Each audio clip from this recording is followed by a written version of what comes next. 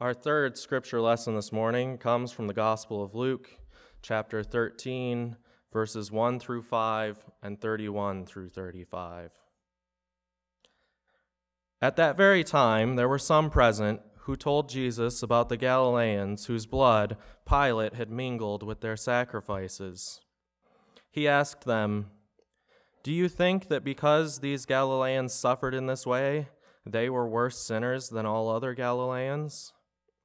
No, I tell you, but unless you repent, you will all perish as they did. Or those 18 who were killed when the Tower of Siloam fell on them. Do you think that they were worse offenders than all the others living in Jerusalem? No, I tell you, but unless you repent, you will all perish just as they did." At that very hour, some Pharisees came and said to Jesus, "Get away from here, for Herod wants to kill you." He said to them, "Go and tell that fox for me. Listen, I am casting out demons and performing cures today and tomorrow, and on the third day I finish my work. Yet today, tomorrow, and the next day I must be on my way, because it is impossible for a prophet to be killed outside of Jerusalem. Jerusalem, Jerusalem, the city that kills the prophets and stones those who are sent to it. How often have I desired to gather your children together as a hen gathers her brood under her wings, and you were not willing. See, your house is left to you, and I tell you, you will not see me until the time comes when you say, 'Blessed is the one who comes in the name of the Lord.'" The Gospel of the Lord.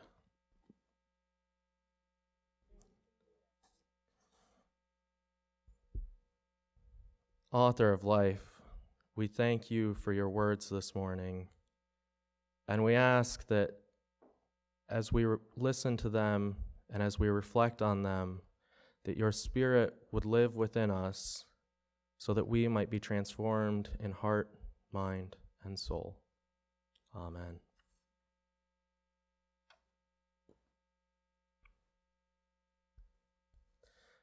It's fascinating to me to see the threats against Jesus' life juxtaposed with the kind of arbitrary violence that defined life in first century Israel. On the one hand, we're presented with a glimpse at the violence that was inflicted on religious zealots. The Galileans, whose blood was mingled with their sacrifice, were very likely part of a faction that fiercely resisted Roman occupation in an attempt to preserve their way of life. Eventually, it was the conflict between this faction and the Roman Empire that would lead to the destruction of the Second Temple and a new diaspora of Jews around the Mediterranean. On the other hand, we see the kind of routine violence that befell the laborers of the day. In what was apparently just an accident, 18 people died when part of a tower collapsed on top of them. Death, as Jesus points out, is never far away. It doesn't matter if we're the most zealous defender of the faith and of what we perceive as our way of life, or if we're the most unassuming individual trying to keep our head down so we can just get through the day. Eventually, everyone meets their death, and the only choice we have in the matter is how we live in the meantime.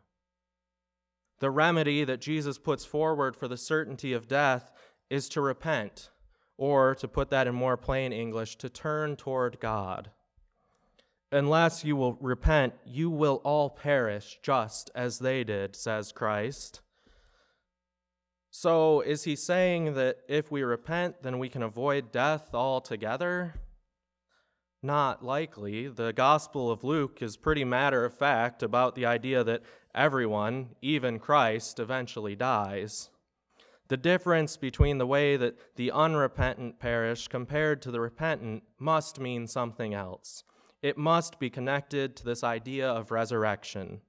Later in the gospel, Christ tells his followers that those who try to save their life will lose it. The repentant, therefore, must be those who no longer seek to save their life, but are radically devoted to the service of God. To those souls, the promise of rebirth is made in this life and for eternity. One of the things that I've been doing for Lent is making more time to read. So far, I've slowly been working my way through The Interior Castle by St. Teresa of Avila. Teresa was a Spanish mystic who lived and wrote during the 16th century, and near the beginning of this work, she discusses why it is important for us to be repentant by describing the difference between a soul that is open to God and a soul that is shut off to God. This is how she describes the difference in those souls. For just as all the streams that flow from a crystal clear fount are also clear, the works of a soul in grace, because they proceed from this fount of life in which the soul is planted like a tree, are most pleasing in the eyes of both God and man. There would be no freshness, no fruit, if it weren't for this fount sustaining the tree, preventing it from drying up and causing it to produce good fruit. Thus, in the case of a soul that through its own fault withdraws from this fount and plants itself in a place where the water is black and foul-smelling, everything that flows from it is equally wretched and filthy. In short, when we let God sustain us, we're able to grow into something beautiful. But when we insist on substituting the ways of the world for the ways of God, we shrivel up and die. So what to call us to repentance over? I could talk about the shooting that happened in Christchurch, but it's easy for us to say that we didn't pull the trigger. I could talk about the nationalism, Islamophobia, and white supremacy that motivated the attack, but it's easy for us to say that we aren't members of the Klan or neo-Nazis or even of the alt-right. I could talk about the evils of our economic system, but it's easy for us to say that we aren't the millionaires and billionaires who most benefit from the way that our system steals wealth and labor. I could talk about the evils of for-profit healthcare, but it's easy for us to say that we aren't the ones who've denied someone treatment or medicine that they couldn't afford. So instead, I want to talk about something that we're all guilty of: silence and inaction. Every single one of us at some point in our life has witnessed an injustice and not said something. Every single one of us lives in a sinful society and have made decisions at some point to not act to change it. We might not have pulled a trigger. We might not have stolen the wealth of the working class. We might not have denied someone life-saving treatment. But if we fail to speak out and act against these evils, we are just as guilty for the death and suffering caused as if we had. We cannot sit silent in the face of injustice and think that we are neutral observers. Few things in life are a zero-sum game, but justice is one of those things. We are either on the side of justice or we are on the side of the oppressor, the murderer, and the thief. I know that it's difficult for us to repent of the systems and the ideas that shape the world we live in. It can feel as though we are being personally attacked when someone calls into question the systems in which we have been taught to have faith. But if we close our eyes and cover our ears so that we don't have to admit our complicity, then we make the intentional decision to further the distance between ourselves and the kingdom of God. And it's easy for us to justify knee-jerk reactions because that's the prevailing attitude of our society. We've become so polarized that we are unable to hear any criticism of our worldview. We become so confident in our own truths that we make an idol out of our beliefs. And even when public pressure does force someone to admit wrongdoing, our apologies are often nothing more than hollow theater. We say what needs to be said to cause the controversy to die down, and we go right back to the behaviors and the beliefs that caused us to harm others in the first place. There are even some who distort God's grace to cover up their bad behavior.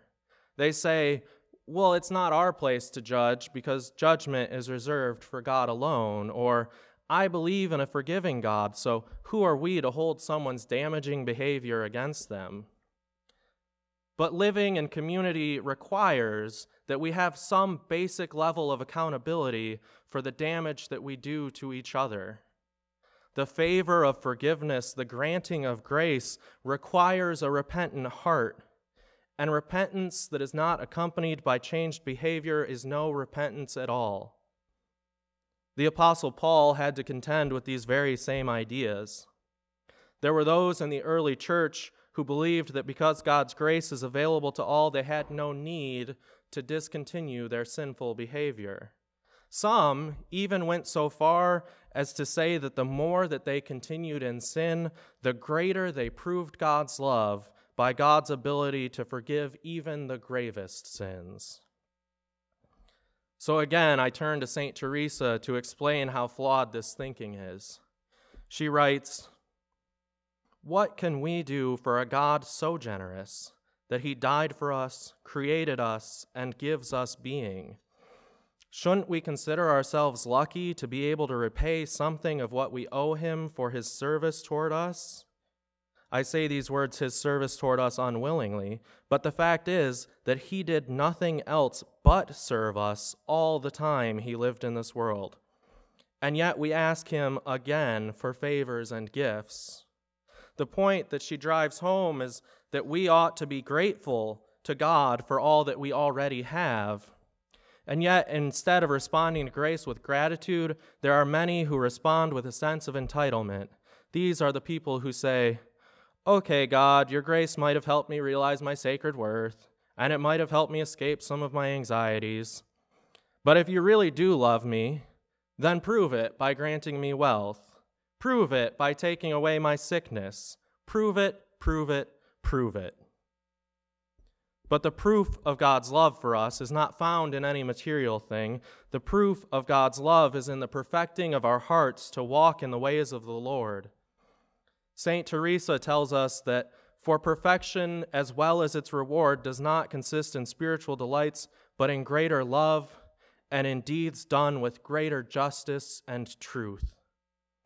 The reward of God's grace is the freedom to act according to the will of God, no matter the cost or the consequences. God's grace, the power and presence of God, empowers us to act with courage and justice. Therefore, when we feel the assurance of God's love in our heart, we are able to follow the model of our Lord Jesus Christ, who is warned of his death but is not afraid. He knows that death is coming soon, but in the meantime, he will keep acting with justice and truth. He doesn't deny that death comes for him. He simply says, "I still have today to do God's work, and I have tomorrow and the day after." Well, we don't have the benefit of knowing how many days we have left. We don't have a promise to see the end of the day that we're living now. We don't have a promise to see the end of the hour that we're living now. We have this moment and nothing more to act with justice, to speak out against the evils of this world. Now is the time of your salvation. Now is the moment for you to accept God's power and presence in your lives. Now is the time to act with mercy, with courage, with justice. Now is the time to experience the resurrection of Christ through the act of repentance. Amen. Please pray with me. God of justice, break down the walls around our hearts. Tear down the barriers of our minds. Rebuild us in your image. Craft us so that we can walk in your ways. Free us for joyful obedience. Amen.